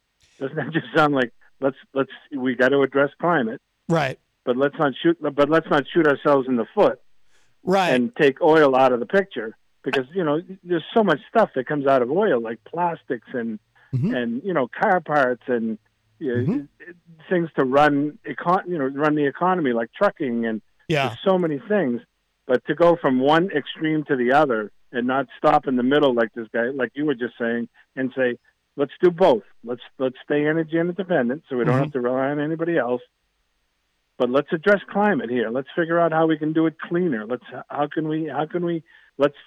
take a bite out of the pie here to make it better. And to go from one extreme to the other is just I don't know, just seems crazy to me. But unfortunately, that's politics. That's politics, and it's a good. I mean, the debate and the conversation, and maybe the problem we're having right now will result in something good. Because if we're going to bark at folks about emissions and carbon footprint and all this jazz, just by volume, India and China, I think most people know, are the ones who have as much as the United States, if not more. But they refuse to come to the table at these climates. I won't say they refuse. I don't know that for a fact, but they don't participate, and I don't believe that their population has the same. I can drive by in my beautiful home in the North End, and there's folks in a big, beautiful home who have climate action now signs. Yeah, and that's a good thing. But what's happened with this changes in administration? You went from $2 to $3.50 for gasoline. And okay, so I'll buy a Tesla, but you know how energy is made, at least in this part of the country, is coal. And certainly along the Eastern Seaboard is made in coal, and that until that's either reduced or eliminated, our carbon footprint's pretty much the darn same. So you can feel good about driving your Prius and your Tesla and all this, but when you go to put the electric into it, it's still coming from a carbon fuel. And I'm not saying that's I'm not saying if you buy a Tesla or a Prius that's a bad thing. It's not, but that's kind of short-term feel-good stuff. Do you agree? Yeah. One last point I'd just like to make is when you brought up the Paris climate agreement, is that was Trump was saying was simply China under that agreement is still considered a developing nation, and they do 20% of the world, according to the statistics, they do 20% of the pollution, and we do 10%. And then there's a whole list of all the other countries that make up the other 70. But we are the two largest. India's right there somewhere. And Trump is saying, wait a minute. China does more pollution than we do, but they have less restrictions than we do under this agreement. Yes. So how can that be? And so he was saying, until we have the same restrictions as them, we're out. And and then that got taken into, you go to all these states and you go, he got out of the Paris Climate Agreement. He doesn't care about the trees and the water. And, some people can make an argument that under him, we had some of the cleanest things, but that was all he was doing in that agreement. He just wanted fair, and he wanted China to come to the table. And, They did want to. So. Well, but I think there's also something to be said for the United States being leaders on this kind of thing. And I would like to think that the United States is smart enough and innovative enough that we can, I mean, not everyone's going to necessarily abide by the same things that we do. I mean, we've had missile treaties with the Russians where, they haven't abided by everything that they necessarily should have. But, sometimes you have to be the leader and say, well, we're going to do this. And hopefully everyone else who's a part of this is also going to do their part. But even if they're not, we're still going to lead and do our part because, it's worth saving the planet. I guess what I'm saying is if things have to be a little out of balance and unfair at times, well, if we're trying to save the planet, it's still worth it. Maybe, we got to give a little. Yeah. I'm not saying it's not fair, but there is a broader thing that we need to consider. And the leadership thing. But a lot of those, the theory was, Matt, he was trying to lower taxes to bring manufacturing back here, which he did. And all those restrictions had to do with manufacturing. You know what I mean? So he was saying, give me the same. I'm trying to get manufacturing back here, but I have these restrictions, and China doesn't, and their manufacturing base, and so that's not fair. He says, why do I have more restrictions and they don't? Yeah. So, but anyways. And as far as that chess game goes, if you want my opinion, I certainly agree with that. The chess game that Trump played, diplomacy-wise or international trade-wise, that he held their feet to the fire. That hey, I want the same offer that we're giving you, and they got into a tariff war and all this other stuff. That's not a bad thing, man. Don't the tariffs just hurt us though? Because we end up paying more for those goods that are imported from China? Well, yeah, and here you go with the chip thing, right? Yeah, it does, but does that in the short term help our long-term situation? This is where you get into economic modeling that, if we restrict them, and we're about to see this play out if Biden does what he said he's going to do with Russia, I'm going to strangle you economically so that you don't do this. That's short-term, maybe negative for a long-term gain. Well, it never works. Do you think so? Well, I don't know. Well, it never works. We've been economically strangling them for at least a decade, and we just keep doing more and more and more, and we have completely failed at altering Putin's behavior at all. You know what I mean? Like the sanctions, they never seem to have any actual effect. Yeah, I'd agree with that, but the opinions are of, at least my opinions. Go ahead, sir. Yeah, good conversation. It's just Matt, you had it right, or Pickens had it right, that nobody doesn't want clean air and clean water for our kids in the future. But it's just how we get there, I guess, is the question. Do we jump completely into one bucket and just say, here we are, we're here now, screw oil and screw everything else, or do we just try to find that that slow curve up to making everybody happy and still keeping oil at a reasonable price and so on and so forth. So yeah, or maybe good. Oh, go ahead. Okay. No, I'm sorry. I was just going to say good conversation. Okay, no, I was just going to say, or maybe even a fast curve that makes everybody happy, because either one, any will work. Because from what the scientists tell us, the clock is definitely ticking. Sure. But nope. All right. Sure. Look at the floods in Africa. Look at the floods in Africa. Mm-hmm. I was watching a special on that last night. It's crazy. It is. Yeah, things are. Hey, good conversation, and it's always a good segment with Mike. So thank you so much, man. I appreciate that. Absolutely. All right, Mike. Thank you so much for the call. Cheers, buddy. All right, we'll see you. All right, take care. Bye-bye.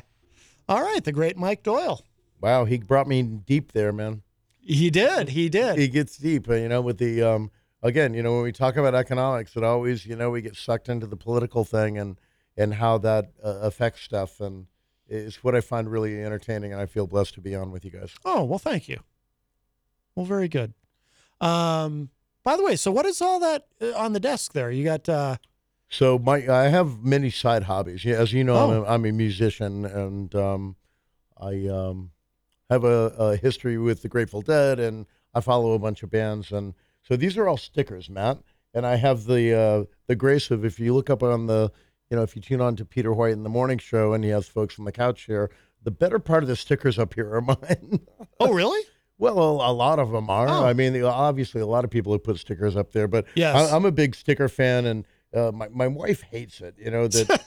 I have a couple of glasses of wine, and I go onto my phone at night while she's watching Hallmark, and I go upstairs to watch hockey or whatever, and I look at my phone and it says, 25 stickers for $9. I'm like, I'm losing money not doing this. And they're like, so what design would you like? So I come up with a design and make some stickers. Oh, all right. Well, very good.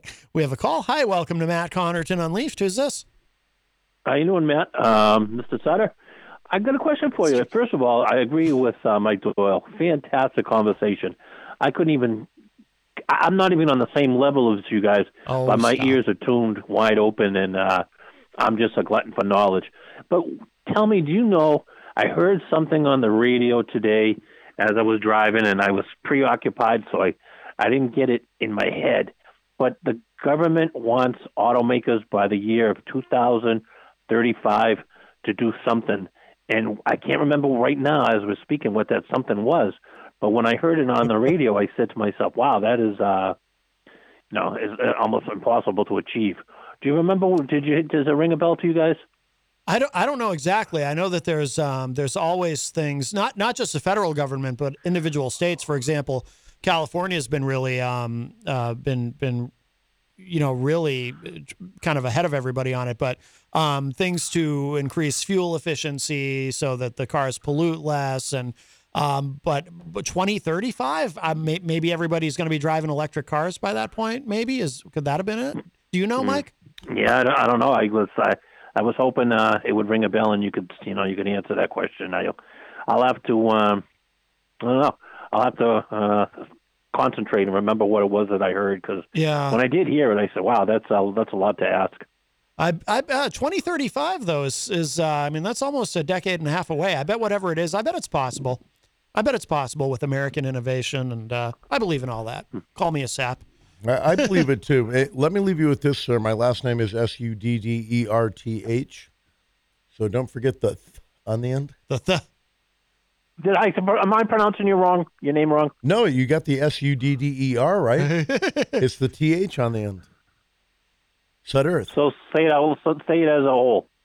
Sudderth. Sudderth. Okay, Doug. Very good. Thank you. No, it's no problem. But the one thing we have to remember, and I think I mentioned the point earlier, is when we do have electric cars, where the electricity comes from, we have to move our brains to that second step. Where does the electricity come from? Is it nuclear? Is it wind power? Is it solar? I think at the moment the better part of it is still coal. That's carbon. So again, just because you drive a Prius or something, I swear the Russians are listening to me, man. They might be. They might be. But it's important to take your brain like just the next step. And I have. Oh, I think, by the way, somebody in the chat might have the answer. All right, Ron, thank you so much for the call, my friend. Thank you. No, thank you, guys. All right. Cheers, have a nice night. Bye-bye. All right, that was our friend Ron. I think somebody else is calling, but Mike Pelopita in the chat says, I think it's a done deal. Kill switch on all vehicles that will disable them, that can sense your alcohol level through the steering wheel and through sensors placed inside the car. I have heard that. Oh, no kidding. Maybe that's what... this is what they're proposing or they're chatting about. Absolutely. Interesting. That, which, I can't say it's a bad thing. Thank God it didn't happen in the late 80s when I was driving. When I probably shouldn't have, but I have heard that. By the way, Tom Blanchard, and I've always heard these stories. Tom Blanchard in the chat says, Matt, years ago, a man invented a heater that heated his house without using fossil fuel, and the oil company bought the patent and never used it. I've always heard stories like that. Or why wouldn't you? Or somebody invents a battery that lasts forever, a car battery. Yep. And then one of the battery manufacturers buys the patent. And they don't cash out and move to Boca? No, because because they just want to squash it, so you have to keep buying this stuff. Hi, welcome to Matt Connarton Unleashed. Who's this? Matt, that was it. This is Ron. Your caller answered me, and thank God, because that was in the back of my head killing me. So thank you. Oh, so that is what it was. Okay, very good. All right, thanks, Ron. Oh, so that's what it was about the alcohol. Interesting. Oh, okay. Yep. Very interesting. Huh. I can't, as an older guy, I can't say that that's not a bad idea, but yeah.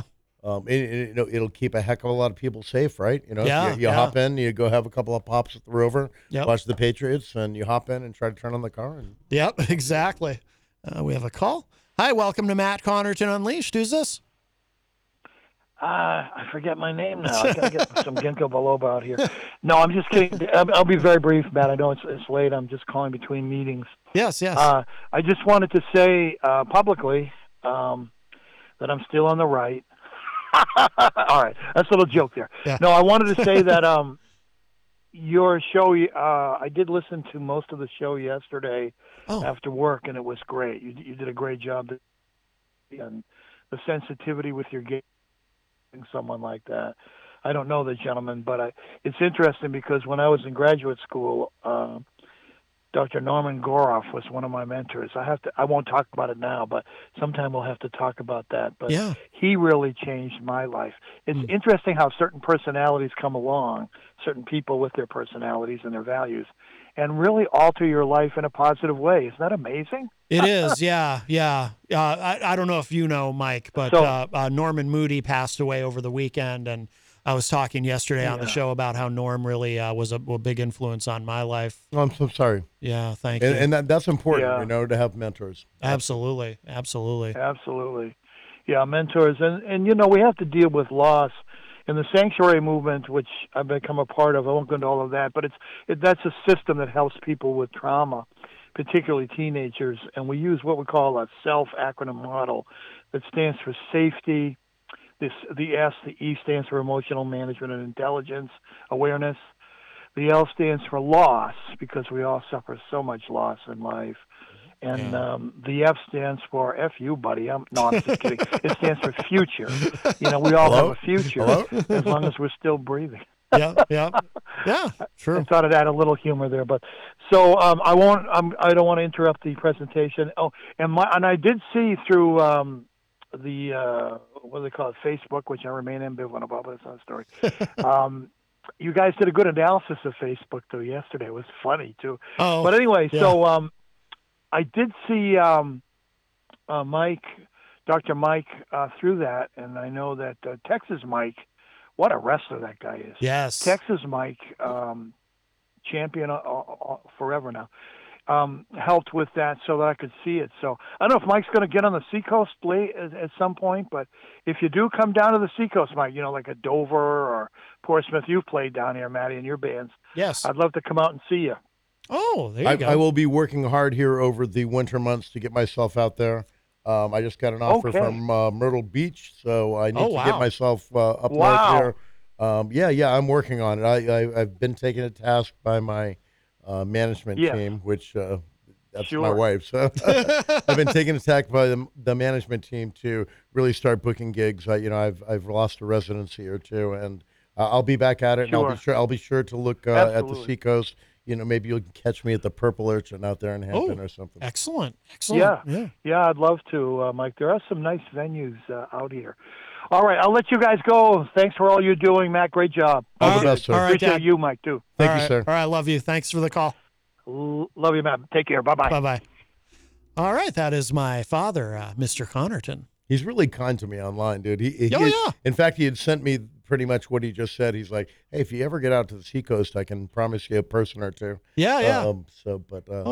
I'm settled now with trying to book my spring and summer season. Yeah, absolutely. Wow, we're almost out of time. Ouch. Was there anything you wanted to mention that we didn't get to? Yeah, what are we down here? Like 5 minutes, 2 minutes, 3 minutes? About three or 4 minutes. 3 or 4. Let me give you all a stock tip. I am not a fiduciary, and I am not qualified to give you financial advice in any way, shape, or form. But I wanted to give you some information about. We were talking about chips earlier, right? Yes. And how they were all being produced overseas, and it's messed up the supply chain and whatnot. I wanted to give you a name of a company. It's actually out of Billerica, Massachusetts, called Integris. ENTGRIS. Integris, out of Billerica, Massachusetts. These guys make products that are involved in the chip making process. They make the trays that move the stuff along. They use environmentally clean up stuff that is a result of making chips. Okay. And it, to me, and again, I'm not going to tell you guys how to spend your money, or don't invest money you can't afford to lose. But I was really turned on by this. So they're down in Billerica. They have 21,000 different products that are related to the chip making industry, and they're right here in New England, man. So and they're really surging, man. They've got, and as we as Americans wake up, I think as American companies wake up, that we don't want them made in Taiwan or China or wherever, anywhere overseas. Could be Germany, being made here in America, and they're making products. So I just thought it was a really cool thing. And I did get the tip from somebody else. And again, I am not qualified to give you guys stock information on anything, but that these guys are based in Massachusetts and are making products, and their revenue, which is some economic boring stuff that I don't want to talk about, is really, really up. So if you guys want to, look at, you got a couple of bucks laying around, look at Integris. They're on the New York Stock Exchange, which over the last few days, people poop on the president all the time here because things are tanking. The last couple of days, of course, the previous couple of weeks things had gone into the gutter, but the markets are really, really up. And these are one of these companies, Integris is one of these companies that is really, really rising. And I think they're positioned super well, where we're all talking about, we're worrying about chips. My F-150 is stuck in Kentucky, and it doesn't have a phone chip or whatever it is in the thing. That we've got a company here locally in New England, Integris, that I'm really jazzed about it, and I'm blindly optimistic as always about this stuff. But I just wanted to throw that out there for you guys. Hey, a quick question, and before we are almost out of time, but I know very little about the stock market other than what they say on the news about the market's up, the market's down, et cetera. But is my perception correct that right now, and probably for a long time now, but these days especially, the markets are very, very much affected in real time by whatever the vibe is of the news about COVID-19 on a day-to-day basis? Like now, like the markets are up when the epidemiologists are saying, well, it looks like Omicron might be not bad, but then the markets are down. If it's a day where wow, this thing is really spreading, this is bad. I mean, is that having a really big effect on the markets right now? Absolutely. And the thing to keep in mind is the word volatile, right? It's volatile as the devil.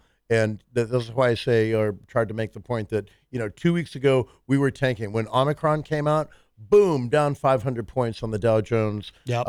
The NASDAQ was down it was only 1.2% on one of these days that I was watching. Doesn't sound like a lot. It actually is a lot, depending on where you're vested in. Yeah. But then you know what? Here we are a week later, and things are shooting up 500%. Yeah. So my only advice to folks is when you hear things like in mainstream media that doom and gloom, we dropped 500 points today.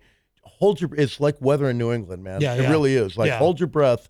But to your point, Matt, absolutely, it does get affected because when the Omicron thing came out, that, and it turns out, it's not as dreadful as maybe it was made to be sounded. Hopefully, yeah. Hopefully. Yeah.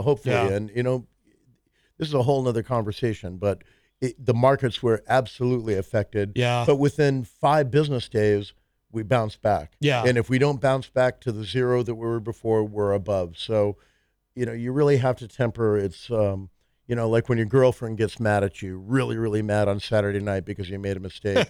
On Monday morning, you're back to zero. So try to think of it that way. Okay. I don't know if that's a good. I don't know if that was a good translation, but we'll take it. We'll take it. All right, cool. All right, we are out of time. Mike Sudderth, thank you so much. My pleasure, sir. Absolutely, and thank you to Billy Painter for the wonderful new segment "Save the Boar," which we'll be doing every Tuesday as well. That was really cool. Yeah, absolutely. Really cool. He does a great job. And thank you to all the callers. And if you missed any part of today's show, it'll be up in just a little bit at WMNHradio.org and at MattConnarton.com. Gracie Gatto will be here tomorrow. Talk to y'all a little bit later. Bye, everybody. Ciao. Imagine your new bathroom. A sparkling new tub, a modern shower conversion, a seamless new wall, all done in as little as a day. Introducing Bath Fitter. Join over 2 million customers delighted with our one-of-a-kind remodeling process. No demolition, no mess. Guaranteed for life. Installed in as little as a day. Book a free in-home consultation at bathfitterpodcasts.com and get our best offer of the year right now. Bath Fitter, 35 years of better bath remodels. The just because deal. Hey, what's this? Breakfast from Mickey D's. From me? Yep. Why? 'Cause it's morning and you like McDonald's. Let's eat while it's hot. There's a deal for every act of kindness at McDonald's. The steak, egg, and cheese bagel is back at McDonald's. Order ahead on the app and pick up curbside. Price and participation may vary. McD app download and registration required.